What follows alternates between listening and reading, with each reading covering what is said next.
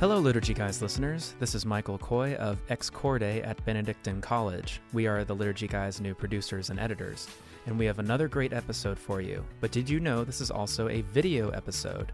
That's right, the latest 2 episodes of the Liturgy Guys, Are You a Victim at Mass? And Liturgy Quiz Part 8, were recorded in front of a live studio audience right here at Benedictine College. You can see these videos by visiting Ex Corde on Facebook, YouTube, and at excorde.org. All those links are in the description. So without further ado, the latest episode of The Liturgy Guys. I'm going to talk to you today about the Mass. The liturgy is what enculturates the gospel for us. What are you, some kind of altar boy? And it enculturates it into our day-to-day life, our day-to-day existence. It's pretty dang exciting, huh? We're called not to some crapshoot called life, but to an adventure in fidelity that beckons us to cast out to the deep. The Liturgical Institute is proud to present The Liturgy Guys. I'm Dennis McNamara. I'm the director of the Center for Beauty and Culture and associate professor here at Benedictine College. To my right is Chris Karstens, the director of the Sacred Worship Office in La Crosse and the editor of the Adoramus Bulletin. And then Jesse Weiler, the director of the Liturgical Institute in Mundelein, Illinois. And now we get to take a quiz. Chris, as you may know, publishes something called the Adoramus Bulletin, which is more or less free. So if you're interested in liturgy, what is it, once a month or so? Once every 2 months? Comes out? Yeah. It's kind of a newspaper format thing with great articles, answers liturgical questions, and all you have to do is go to adoramus.org and sign up. And every so often he does a quiz, and it hasn't been published yet, so we haven't seen the answers. So Jesse and I are going to compete. Yeah. I just naturally know the answers. Oh, we joke. They don't even read the paper anyway, the bulletin anyway, so it doesn't matter. Every time we do a that's quiz, not true. I do a podcast for you. Yeah, that's true. That's true. So now I teach this stuff for a living, and it would be really bad if I lost. That's good. So we've got the Lakers over here at University of St. Mary of the Lake. Jesse is representing the Lakers, and the Dennis Ravens representing the Ravens. Yeah! Okay. Home court advantage right here. Yeah, Never we'll see more. how that goes for you. Never more. All right, so this is a quiz. I know. Hey, okay. This is This is a quiz that's meant to help us prepare for and celebrate the upcoming Advent and Christmas seasons. All right, so that's the subject of the quiz. Now, there's 10 questions. Some are multiple choice, some are true and false. One of them's an open-ended thing. How this is going to work is each of our contestants here will have one lifeline. So you can solicit assistance from somebody in the audience tonight, and who will win a fabulous prize. Can I phone a friend, and can that friend be you? No. I don't even have I left my flip phone at home, Jesse. What about your flip-flops? Are those here? No. Chris lives kind of off the grid technological wise. Yeah. And let's see, the other rule is I'm the final arbiter of what is right and wrong in this, all right? So I don't want to hear any complaining or whining about the answers. Okay. All right, Jesse, you are the visitor. Do you elect to receive or defer? You're going to kick. All right, Jesse, Dennis, here is question number 1. The principal reason that Christmas is celebrated on December 25th is A, this date was determined by the Council of Nicaea in 325. B, Jesus was born on December 25th. C, the early church was trying to combat the pagan feast of the Sol Invictus, the unconquered sun that fell on December 25th. Or D, Jesus died 9 months earlier. Receive. I want to receive. Wow, just trying to remember all of these. Okay, so the Roman Feast of the Unconquered Sun, I know, was something in the Roman Empire. They saw the days getting shorter and shorter and shorter, and they thought the sun was going to go out, but then it didn't start getting longer. So this was a thing of their sun god. Now, people argue whether or not that's why the Christians put it there, because I know many people say yes, because the shortest day of the year is corresponding with the birth of Christ, the light into the darkness of the world. I like that example, but the scholars don't agree. So you said the primary reason? The principal reason, yep. Well, it's not. Because a lot of these things kind of blend, but if you could pinpoint one of those, what would your answer be?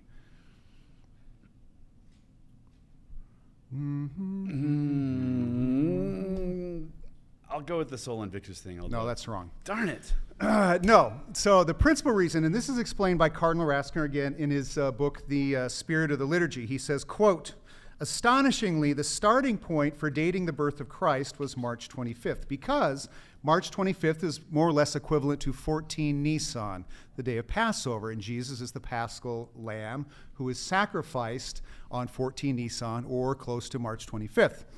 Now, this is also considered, March 25th is like the most important calendar date out of the whole 365. This is also the day the chosen people believed was the creation of the world. Okay, and since Jesus is, so you look on your desk calendar and you see March 25th, creation of the world day. Well, Jesus Happy is birthday, world. He's created through the Logos. Jesus is the new son of the new creation, hence his conception is March 25th. So March 25th originally celebrated both the death of Jesus and the conception of Jesus. Add 9 months on to that, Dad, and you get December 25th. So the best answer is D, because Jesus died 9 months earlier. D for Dennis. D for Dennis. Okay. All right. 0 Better for luck. me. Yeah, you keeping Okay, score Jesse. here? Yeah, I'll keep all right, Jesse. You can trust me. Number. To keep Okay. So the I most think I can can. lose by is 4. Great. All right.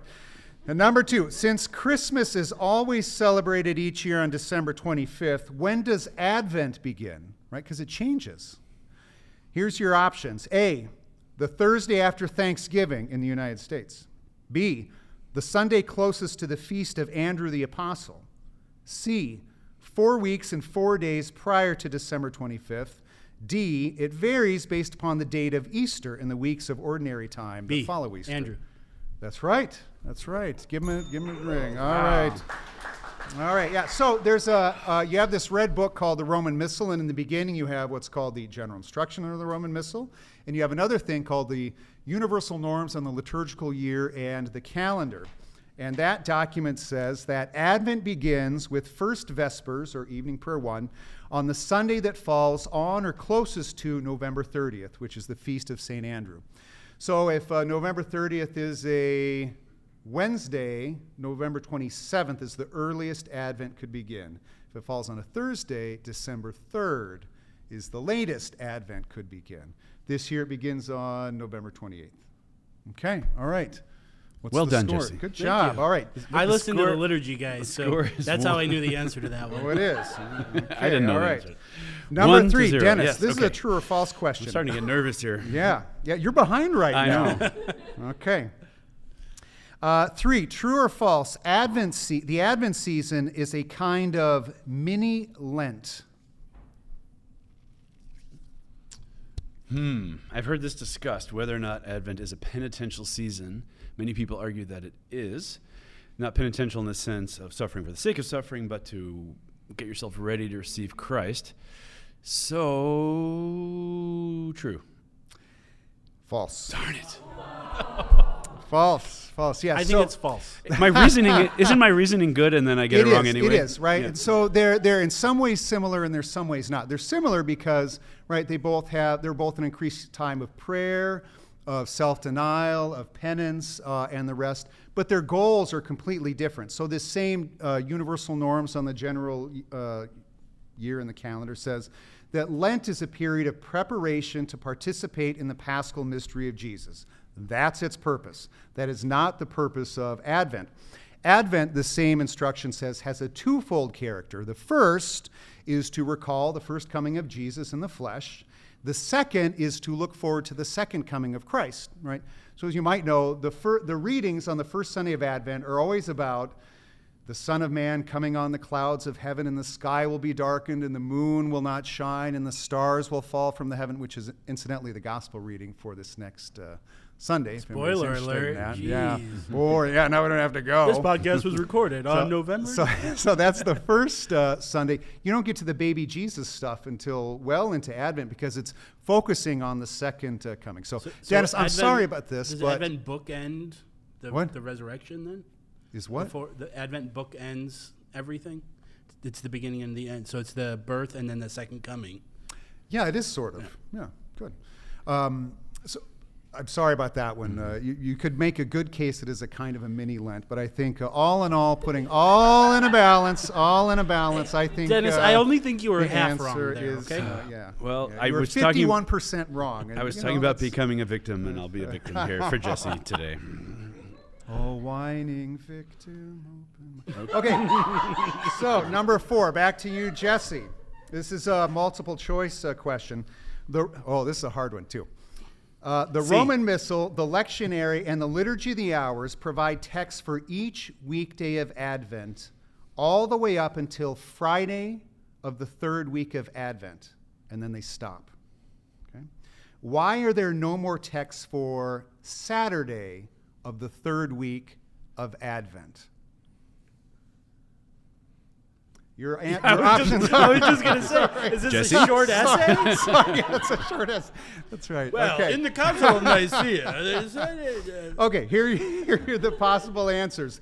A, Annibale Buonini. B, the weekdays of Advent give way to more intense preparation for Christmas by this time, and it is then time to sing O Come, Emmanuel. C, Pius XII eliminated this day of Advent when he revised the Holy Week liturgies in 1955. D, from the time of Pope Gregory the Great, reigned 590 to 604, as everybody knows, Saturday of the 3rd week of Advent was set aside to observe one of the Ember Days. well, I'm down to a 50-50 choice here, and I'm going to go with D, Ember Days. No. Don't do Am I wrong? You're wrong. You're wrong. The correct answer. Annibale Buonini. No, good guess, Annibale Buonini. No, so as some of you may know, Annibale Buonini gets blamed for everything that happened bad after the council. The option. You know what the answer is? Mm-mm. It's B. The weekdays of Advent give way to more intense preparation for Christmas. So Boy, that was a hard question. it is, yeah. So the church, as you know, ranks her liturgical days, solemnities, feasts, memorials, optional memorials, and weekdays. But even weekdays have a certain hierarchy. And the weekdays from beginning with December 17th are a special weekday, okay? And they give way, they surpass all other weekdays. It's impossible for there to be Saturday, if Advent began as early as it possibly could, December 17th would be Saturday of the 3rd week. It's impossible for there to be a Saturday of the 3rd week of Advent and it not be into these weekdays of special preparation that have begun with December 17th. Now, does that make sense? What about, but the O Come, Emmanuel, that tripped me up. So on December 17th, what happens is there's a set of antiphons. This would be the antiphon for evening prayer and the gospel verse at Mass. All begin with O. The O So the O antiphons, which you may have heard of, begin then. So for example, on the 22nd, it's O King of all nations and keystone of the church, etc. And these O antiphons that begin with the 17th are the basis of the hymn, O come, Emmanuel. Would you have gotten that question right, or would you got it wrong? Oh, I would have gotten that right for sure. All right. 1-0. Jesse. Okay, we're up to what? Lead. Number 5. This is true and false. Good. And false? True and false? I have Well, we'll see. 50-50 chance of tying the score. What kind of quiz is this? Hey, I'm the quiz master here, all right? True or false? Just as during the Lenten season, the playing of the organ and musical instruments is allowed only in order to support the singing during Advent. Oh, gosh. I really want to tie Jesse because I'd really feel bad if I lost to Jesse. Don't forget, you all have a lifeline. Yeah. I wouldn't waste it on. Institute. Yeah, I know. I wouldn't waste it on this. Yeah. I'll say true. Is that your final answer? I'll say false. It's false. Oh, it's false. yes. Tie score. Okay. So, in Lent. Are you still happy you hired me, President Menes? Oh, boy. I am available. Just saying. So, as it said, so this is from the general instruction of the Roman Missal. The playing of the organ and musical instruments is allowed during Lent only to support the singing. In Advent, this is a quote, The use of the organ and other musical instruments should be marked by a moderation suited to the character of this time of year, without expressing in anticipation the full joy of the nativity of the Lord. So, and incidentally, it's the same with the altar. It's forbidden to decorate the altar in Lent with flowers, with the exception of Laetare Sunday. But Advent, you can do this in moderation. So there's a little bit different. Lent, no way. Advent, use moderation. So, sorry about that, Dennis. You should run a worship office. Yeah. What, do I get a point for that or not? No, I don't. Darn it. No. I thought you gave me a second chance. Okay, Well, Jesse's still in the lead. Yeah. Okay, so we're up to number 6. According to the Book of Blessings, right? So this is it's called the Rituale Romani, that contains all of the blessings that the church uses, that a priest can use. The book that the bishop uses is called the Pontificale Romanum. So the Rituale Romanum, or in English, the Book of Blessings. According to that, where should the nativity scene be placed inside of a church? All right. A, in a place outside the sanctuary so that all the faithful can approach it easily and pray before it. B, the Book of Blessings is silent on the placement of the nativity scene. C, in front of the altar of sacrifice so that suitable attention may be drawn to this central mystery of the season. Or D, outside of the church building and located in the homes of the faithful. I know that we talked about this on this podcast at some point, Yeah. and I'm very frustrated with myself that I cannot remember the answer to this. Yeah. Do you listen to the podcast, Jesse? Not anymore. We have people that do that for us. Thank you, President Minnis. I'm going to say D. Yeah, that's wrong too. What? That's wrong too. Yeah. The correct answer is A, in a place outside the sanctuary so that all the faithful can approach it easily and pray before it. So it says if the manger scene, nativity scene is in the church, it should not be placed in the word they use is presbyterium or sanctuary. Okay? And the question is why? Well, you don't want to overtake what's actually happening in the Mass, right? So you don't want it to be in front of the altar of sacrifice to distract from what's going on. But you want people to be able to understand what's happening during Advent and have a way to express the devotion. Yeah, I think that's right. It's a devotional prayer. Half praying point? before. What's that? Half point? No. It's a devotional prayer. Yeah, and Dennis uses this line a lot. Is one of the it's that what's his name quote.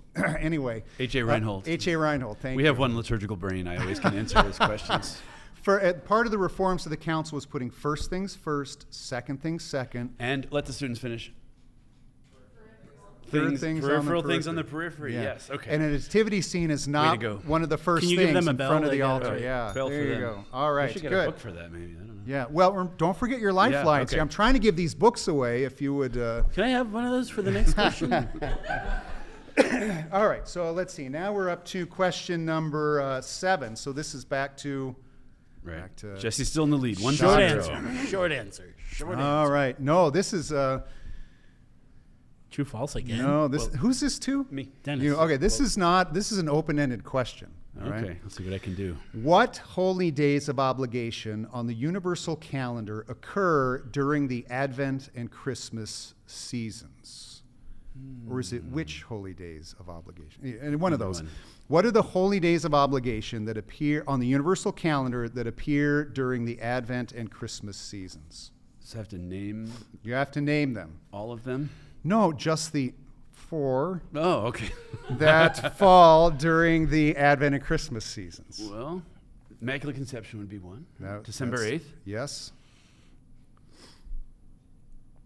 I think I'll phone my friends. Okay, Do I get all to right. pick one friend, or how does this Yes, work? well, there's only one book to go around. So who thinks that he or she can help Dr. McNamara name the 4 holy days of obligation that fall during the Advent and Christmas Active seasons? participation of the You'll win a audience fabulous prize if you agree. It's Chris's Listen, he's own going to book. get it wrong anyway, so there is no pressure. I have 2 others. Okay. No, we need a hand. Who wants to help Dr. McNamara name the 4 holy days of obligation that occur during Advent and Christmas? Okay. It looks like you're on your own. Well, we can give Jessica. We can do two. Okay. All right. That's Jessica? That's Jessica. Jessica, help him out. All right. So we have Immaculate Conception, December 8th. So Christmas, December 25th. Yeah. Obligation. Yeah. We have to go to Mass that day? Yep. Yeah, even this year when Christmas is on a Saturday, you have to go to Mass twice. Everybody remember that. Okay. And then the Solemnity of Mary on December 1st. On December 1st. So January 1st? Yeah. Yeah. January 1st, Mary, Mother of God. And there's one more. The key to this question is on the universal calendar. In that case, I believe it would be Epiphany. Yes, Jessica. All right. So there are, how many holy days of obligation does the Pope celebrate? 18. No? 10. 10. All right. So there's those four. Let's see. Hot shot. What are the other ones? St. Joseph on March 29th. Then Ascension, Thursday. Then Corpus Christi. Then Easter. Saints Peter and Paul. Then Assumption of Mary. And then All Saints. Is that up to 10? Yeah. Okay. And then bishops' conferences can suppress some of those.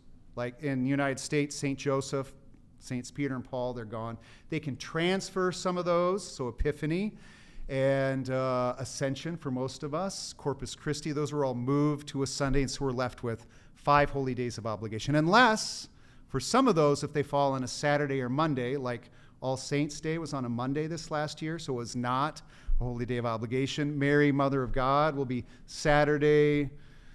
January 1st will not be a holy day of obligation, but anyway, those are the 4. So, Jessica, Way to go, Jessica. Thank you. You can take your pick of a textbook, which I'm sure you need more textbook.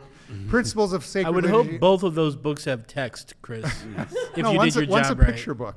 Yeah. Or a Pop-up devotional book. journey into the Easter mystery. Oh, which do you recommend?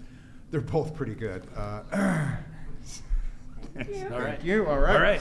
Thanks Good. to Jessica. What's the score? The score is 1-1. 1-1 with only 2 questions left.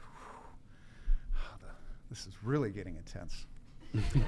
All right, number 8, back to you, Jesse. How many Mass settings, in a Mass setting I mean proper antiphons, orations, and readings, are there for the Solemnity of the Nativity?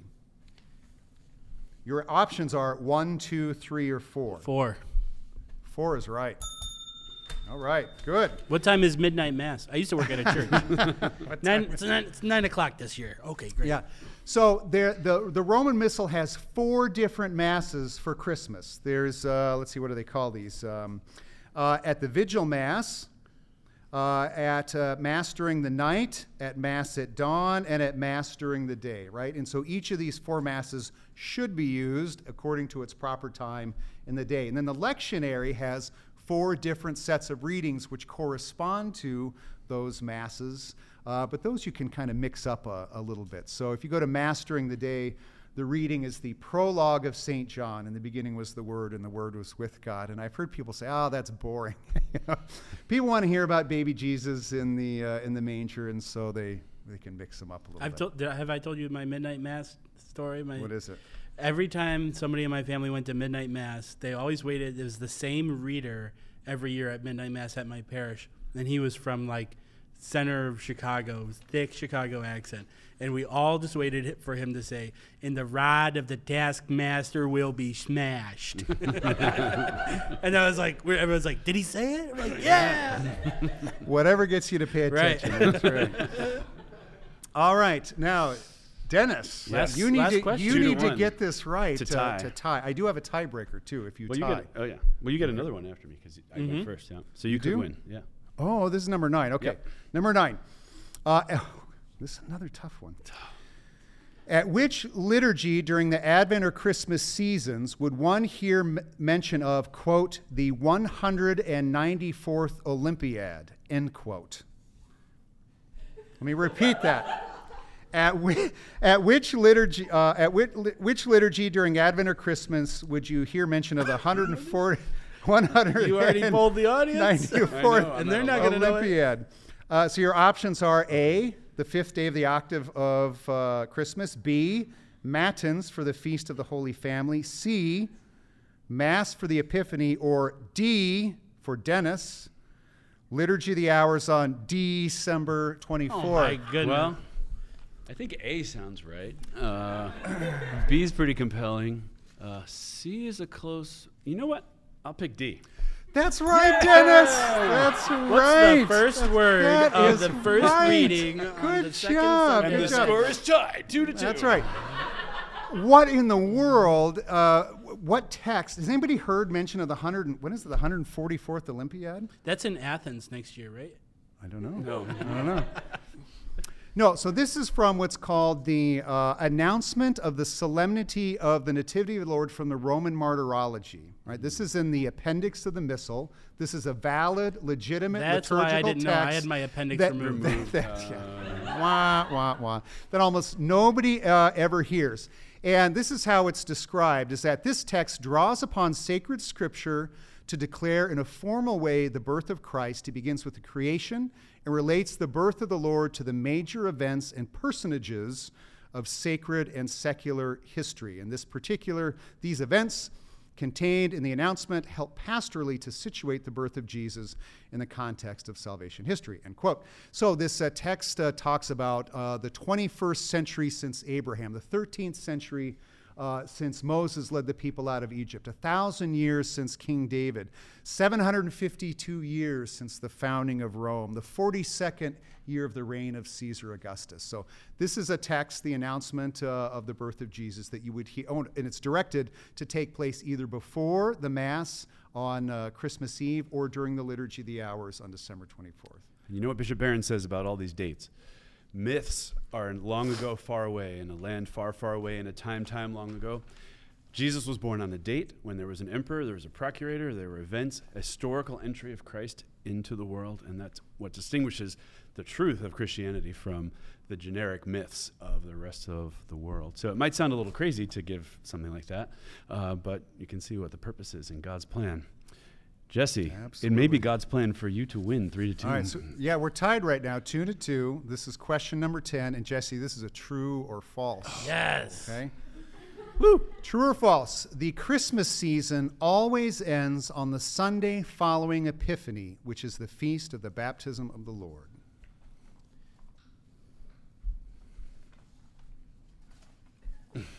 Well, I might as well pull. I'm going to pull the audience, right? You have your chance. Yeah, we got a book to give away. Okay, who out there wants to help Jesse here? True or false? The Christmas season always ends on the Sunday following Epiphany, which is the feast of the baptism of the Lord. Jack is offering. Are you just going to say true? Or do you actually know true? Wait, what? Oh, I said true. Okay, So, but he was the one you picked, so you can take it or not. I am going to say true. I'm going to go with the good news is, Jack, is that you've just won a book. Yeah. The bad Jack, news, I'm a victim now. The bad news, Jesse, is that it's false. Oh. But that is a great answer. So this is how this works. No, this is a very tricky question. We're going to need a tiebreaker now. So the norms say that Christmas time runs from First Vespers of the Nativity of the Lord up to and including the Sunday after Epiphany, okay, which is the baptism. Sounds like it's true, right? Yeah, that's but what I was problem, we were both on that same page. Oh, yeah. No, your instincts right, Jack, are very good. It's false because of this. Back to the Epiphany, if it's not celebrated as a holy day of obligation, it moves to the Sunday that falls between January 2nd and January 8th. So if it has to move to January 7th or January 8th, which the Pope would be celebrating the baptism of the Lord, but we would be celebrating Epiphany, we're not going to wait for another whole week for the baptism to come around. It's going to get moved, the baptism, to the Monday. You're a nerd, Chris. I You're know a it. real nerd. Hey. So that was a really great answer, but I'm sorry it's wrong. All right, so we're a lot of tied. famous liturgy scholars have had nervous breakdowns, and you can see why exactly. Okay, try so to keep all this we need a tiebreaker here. Who's let's see. How do we go about this? Who's rock paper scissors to see who's going to answer this? I'll defer. All right. Yeah. Okay. I'm like the guy with the 100 batting average. You can't wait to come up to plate. Here is for, wow. What was the name of Jesus' mom? All right. The question is, the Epiphany blessing of homes with chalk includes the letters C, M, and B. Mm-hmm. What do these letters stand for? I know conceptually. Do I have to know the actual three names? Yeah. Caspar, Melchior, and Balthazar? We have a winner! He deserves it after that. That was great. I would have butchered those names. That was great. Yeah, so it stands for the names of the three wise men, Caspar, Melchior, and Balthazar, or Christus mansionem benedicat. May Christ bless this house. Christus mansionem benedicat. Well, good win, Dennis. Okay. Well, yeah. All right. But if he hadn't given me the D, we would have tied. So let's call it a tie. Okay. Because I love you. Well, so. also, I think you get to keep your job now. I think. Yeah, I hope so. That's your prize, I think. But if you can find a job for this guy, President, he knows his stuff. Plus, he's a lot of fun to hang around with. All right. Well, thanks, Chris. Thanks, everybody. Great. We have a couple of liturgy questions here. So why go to the Liturgical Institute? Well, if you want to serve the church and do liturgical studies from the heart of the church, you won't find any place quite like this. This place is faithful to the magisterium, but it's a dynamic orthodoxy, not dry. And at the same time, it not only makes the faith come alive, it also empowers you to help that be the experience for others as well. Hi, I'm Dr. Scott Hahn, and I want to warmly recommend the Liturgical Institute for your consideration. Pray about going and studying and sharing the richness of our living tradition. Mail call! Mail call! Oh, Moses, why do you question me? Why do you care? Today, we have a similar debate over this. Anyone know what this is, class? Anyone? Okay. This question comes from Post-it Note. Post-it Note says, what are the differences between the Eastern Church's Divine Liturgy and the Catholic Mass? That's what I say. Yeah, what's the difference? That's a big question, right? What's the difference It's between... a true or false question. How do you like the questions now, how do you like it? Okay, so what are the differences between the liturgies of the Eastern Church? The Divine Liturgy and the Well, let's talk about churches, right? There are churches, and they have different kinds of names. They have historical origins. So the Armenian Church is often considered to be one of the oldest. It's actually formed before the Roman Church. And then you hear about Russian Catholics or Byzantine or Orthodox in different places. So there are different regions where Christianity settled early on, and they developed their own liturgical customs. So typically, in the East would be a certain group, and then the West is typically the Latin Rite. So they develop separately. And so that's why they have different particular histories, but they're not considered greater or lesser just because they're Eastern or Western. So what do they always say about East and West? The East likes to start from the Platonic view of perfection. They like to have heaven coming down to earth. The West likes to start with earth and bring it up to heaven. So if you study icons in the East, for instance, they always show the saint in their heavenly condition, and somehow that heavenly condition breaks into our world. In the West, we like to start with the humanity of somebody. We like pictures of Carlo Acutis, and we like the photographs of Miguel Pro being martyred, and St. Therese, and then we find out about their divinity. So there's this deep emphasis on the Platonic divine coming to earth in the East, and in the West, the humanity of Christ is emphasized, and then it's brought up into its divine fulfillment. Yeah, I think a great snapshot of this is if you've seen Raphael's depiction of the school at Athens, where Plato is pointing up and Aristotle is pointing down. Plato is the philosopher of the East on the whole, and so the divine liturgies tend to be out of this world. There's a real emphasis on the transcendent, whereas in the West, Aristotle's our guy. And so, like Dennis had mentioned before about, the 144th Olympiad and all of this earthly, mundane things like that, he's the philosopher of the West. And, in terms of like Christology, some of you theology majors, remember Council of, Ephesus, 431 in Nestorian, right? So he made a human person out of Jesus. He was really interested in the humanity of Jesus. Well, kind of in the West, we're not heretics, we try not to be, but we are theologically drawn to more of a Christology that's very human. Our Jesus is nailed to the cross. In the East, it's more Council of Chalcedon in 451, Monophysitism, where Jesus is leaving behind all of this human stuff, and he's morphing it into some monophysis that is elevated and out of this world. And so that tends to be the trajectory of the Eastern liturgies. So in very broad strokes, those are some of the And if you go to an Eastern liturgy, you go to an Eastern church, you'll see every square inch of the walls are covered in images, icons, gold, angels, the story of salvation history, biblical scenes. The liturgy is typically sung completely. The vestments are very sort of showy, golden, embroidered, and the ritual is very long, and it's also there's full of a lot of repetitions. The Western Church, the Roman Church, is known for its noble simplicity. If you think about the prayers at Mass, we say, Father, thank you for sending Saint whoever to rescue us and to be a model for us and for Christ to rescue us. We ask this through Christ our Lord. Done, right? It's Roman, it's military, it's short. Eastern Church, long repetitions. They're bowing up and down and touching the floor and touching their heads over and over and over again. I know a priest who's actually a bi-ritual, so the Latin Church and one of the Eastern churches, and he said their liturgies were so long and they would get so hot. They would take 3 hours, 4 hours. They needed several deacons, and they would have to come in shifts. And they would go out in the back of the sacristy and take off all their vestments and just collapse on the couch and breathe and drink water for a while. First. Kind of, because it was so long, right? The emphasis on this kind of perfection of the heavenly on earth. And then in the West, we believe in that stuff too, but it's very much more about how do we bring our worldly existence to be divinized by God. So in the East, they love the transfiguration. It's the moment on Mount Tabor when Christ becomes radiant with light. We might speculate a little more on how do we get to Mount Tabor and how do we get up to Mount Tabor and why was Christ leading us there? So the humanity of Christ is there, of course, and then the divinity of Christ is there, of course, and then you can emphasize both without denying either. Okay. All right. Do you have a? Try this one. I think we answered this one on one of the other podcasts, but this we'll ask it again. This one just says, how can I get a degree in liturgy? Well, from the Liturgical Institute.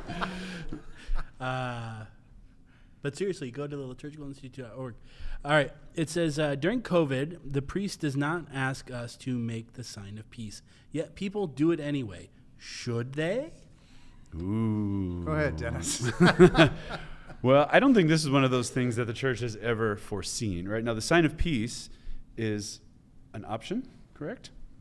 Yeah, the exchange of peace between participants is an option. Right. So you don't have to make the sign of peace even when it's not COVID time. If the priest does not invite you to make the sign of peace, you don't have to. Typically, though, if the priest is the head of the body and the head is telling the body what to do, you do it when the priest tells the body what to do. And if the head doesn't tell the body to offer the sign of peace, properly speaking, my instinct is they should not offer the sign of peace if they haven't been directed. Usually the people in the pews never tell the priest what to do, and they don't do things outside. It's after Mass. Yeah, then they tell their opinions to the priest. So we'd have to write to Rome and get a real answer on this, but my gut says if the priest hasn't invited you, you don't do it, at least in an obvious public way. Yeah. Do you agree? Yeah, I think I do. I mean, a part of the ingredient for liturgy to work is humility, unfortunately, because that's a hard virtue. But that's humility, docility, receptivity are all parts of being a saving victim, part of being a victim at Mass. And you really have to check a lot of I likes at the door and preferences at the door for it to work. So I think, when you go to Mass, it's not about what song you like, what homily you like, what reading you like, what rubric you like, what vestment you like. It's about becoming that adoring, receptive, humble recipient of the grace that God's trying to give. So, yeah, in lack of anything definitive, I'll go with that. And just to, if I had to write an essay or something about this, you'd ask what we call the sign of peace now. The priest says, offer each other a sign of peace. In the High Mass before Vatican II, the reforms, it was called offering each other the peace. The priest would kiss the altar and receive the pax, the peace, from Christ, because the altar is a symbol of Christ. Then he would give it to the deacon, who would give it to the subdeacon, and then it would pass down. So the source of the peace was Christ, and then it was passed, kind of like lighting the candles, the Easter Vigil, from the one candle, and then everybody has it. So to say, well, we're not being instructed from the head, we're not receiving it from the head, to do that seems just like the body kind of doing its own thing. But I don't think there's a rule. We'd really have to get the Congregation for Rights to answer that one, as it used to be known. Now it's the Congregation for Divine Worship. Okay, and who gives us this question today, Are we going to answer Jesse? all of these? Well, we'll see. I don't know. Pick the easy ones. Who gave us this question? Yeah. I'm just kidding. All right. Referring to Ratzinger's Spirit of the Liturgy, if true sacrifice is union with God, do you think this can happen without radical death to self? That's what we're talking about, being a victim at Mass. Well, radical death to self, I usually say something reasonably intelligent, and Chris swoops in and cleans up after me with and then I make a joke. Stuff. Jesse makes a joke. Death to self doesn't mean I hate myself. It doesn't mean I want to give away everything that I have. It means I want to give my self-determination and that which is good about me, that which is weak about me, over to God to transform. So if you think of God as the angry God who says, die or else I won't help you unless you hate yourself, that's not what we're talking about. Think of a child and the mother or father says, I want to love you, I want to teach you, I want to feed you, I want to give you a birthday present. No. I refuse this present at Christmas. No, I will take nothing from you. I will not learn from you. You see how a parent would be worried about their child, but mostly they would feel unloved. I'm offering you this opportunity to go from a 3-year-old to a 5-year-old to a 10-year-old to a 20-year-old to grow in my love, and you won't take it. So death to self in that sense would mean, I think, death to your self-sufficiency, to say, yes, I will give up so that I can receive your love. So is it a death to fall into the arms of your spouse? Is it a death to fall into the arms of your child? Yes, you have to give up your self-sufficiency. Yeah, I'm opening my arms, and you can reject me. If I fall in the arms of Isaac, he is just going to be squished. Or he could fall in the arms of you. Yeah. Oh, okay. Yeah. Well, yeah, that we can do. So there's a certain death to self. I have to give up my autonomy in order to receive from the other. And it seems to be that's God's method. That's God's plan. The Trinity is a community. God is not a monolithic, angry, lightning bolt throwing God. It's a community of persons who love each other and are almost identical to each other, even as they're different from each other. And so I think it's always necessary to have a death to self to achieve union with God. What do you think, Chris? Beautifully said. I wouldn't add a word. Okay, good. Yeah, I would. sorry. I think. Oh, sorry. I do have a question about that, though. So if the goal is to offer ourselves, and we're not really meant for this world, we're made for the kingdom of heaven. Why are we even here? Why, what's the point of even being here if this is not even where we're supposed to be? We're supposed to be with God in the kingdom. Yeah. It's kind of like being in the womb, You have to be there for 9 months, but you're not meant to stay there forever. One of the nice things the consoling things about death is people who are left behind miss the person who's deceased. But the person who's deceased has now been born, hopefully, into this new and better life. It's sort of like if you had a twin and one of them was born early and the other twin was like, I want out too, right? I want to be with and like, I couldn't be in there anymore. There's no more womb. Yeah. Oh. What's interesting about time, you're asking about time. There's a theologian named David Fagerberg at Notre Dame who wrote a book called The Christian Meaning of Time. And he says time is a creature. So anything created by God is a creature. A rock is a creature. Chris is a creature. Jesse's a creature. Everybody in this room is a creature. The angels, had only an instantaneous moment to decide for or against God because they had supernatural intellect. Because we're fallen, we grow in our understanding. We grow in our maturity. We grow in our ability to say yes. So time and the life of being on earth is considered an evidence of the mercy of God, that he gives us lots of time to ponder, to contemplate, to say yes. You might do stupid things when you're 17 that you might not do when you're 80 and and have a terminal illness. I do stupid things all the time. Yeah, I know, but so this is why. I like that answer. Okay, that was good. amazing. All right, well, thank you, Jesse. I shouldn't be ringing the bell for myself. You can do it. All right, let's see. One more question, Chris. I think this has got your name all over it. Okay. I just want to make sure I read this right because last time I messed up halfway. Okay. Why do the priest and the servers incense the altar, gospel, peoples, etc. during Mass? Well, I think incense has a number of meanings, but we incense things that are sacred and precious, and so one of those is the altar, is the book of the Gospels, is the ministers, and the people. And incense also has kind of a sacrificial connotation as well, so we incense the gifts, the altar, and the victims who are represented by and symbolized and sacramentalized by the wine. And so it has this, is it Psalm? It's some Psalm between 1 and 150 that let my prayer rise before you like incense, like an evening oblation. Anybody know that one? Anyway, and so it's sort of a visual ascending of ourselves, of our sacrifice to God in heaven, plus the coal and the incense is sort of like a candle is burned up for the sake of for the rising. And so when you are incensed at Mass, it's because you are meant to be that fragrant offering, that victim that is rising up to God in heaven. So. Right, plus the book of Revelation says the throne of Christ is surrounded by great bowls of incense, which are the prayers of the saints. It says it very specifically. So we're about to use these elements in Mass that will be used for the prayers of the saints. Also, the high priest went into the Holy of Holies in the Temple of Solomon. God's throne was the Ark of the Covenant, surrounded by clouds of incense. In fact, they didn't have self-light charcoals back then, so they had to constantly blow on the coals to keep them lit. And one of the major jobs of the priests was to blow on the coals all the time so that they could take the incense into the presence of God and be lost in this cloud. Some people think it might even have been a little bit hallucinogenic, so that the visions that the high priest had of the heavenly answer of God was actually coming through this sweet smell, this prayer, this cloud, right? God often appears in the Old Testament in a cloud, and so it's a symbol of God, it's a symbol of priesthood. Remember gold, frankincense, and myrrh. Myrrh is what you anoint dead bodies with, and gold for the king. The incense is the priestly offering. And so these important elements of the rite, as Chris said, are the things that receive that honor and the incense, and then the prayer rises. Can you tell your story just to finish up about the Easter Vigil with the candle and the incense and the pillar of cloud and the pillar of light and all that stuff? Sounds like you just did. Yeah, no, you tell the story.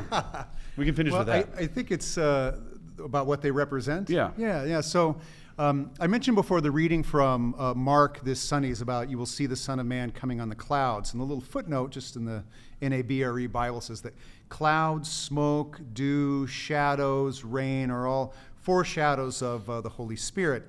And so in the in the Exodus, the chosen people were led by, is this the one you're talking about? Okay, we're led by a pillar of fire by night. Just go with it anyway. And all right, and a pillar of cloud by day. So this is they're led by the Son, the light, and the Holy Spirit.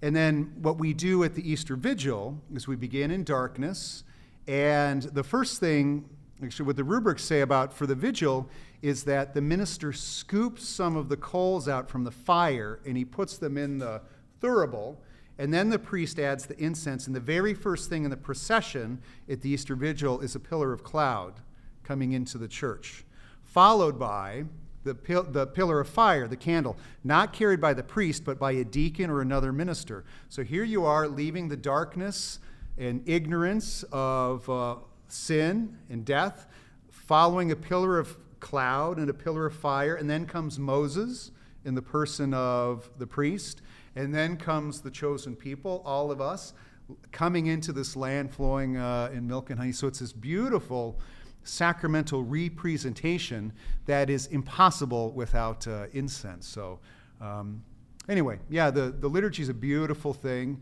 and the more the more we can see the meaning of these signs and symbols, the more awesome it really is. So anyway, there it is. Well, that's it. Well, thank you very much, everybody, for being our audience. Brought to you here from Benedictine College in Atchison, Kansas.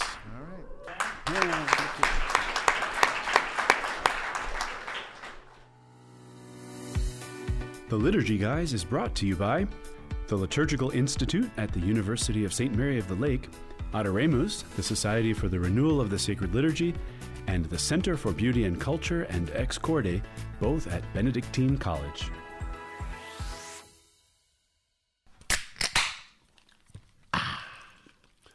Now that's a podcast.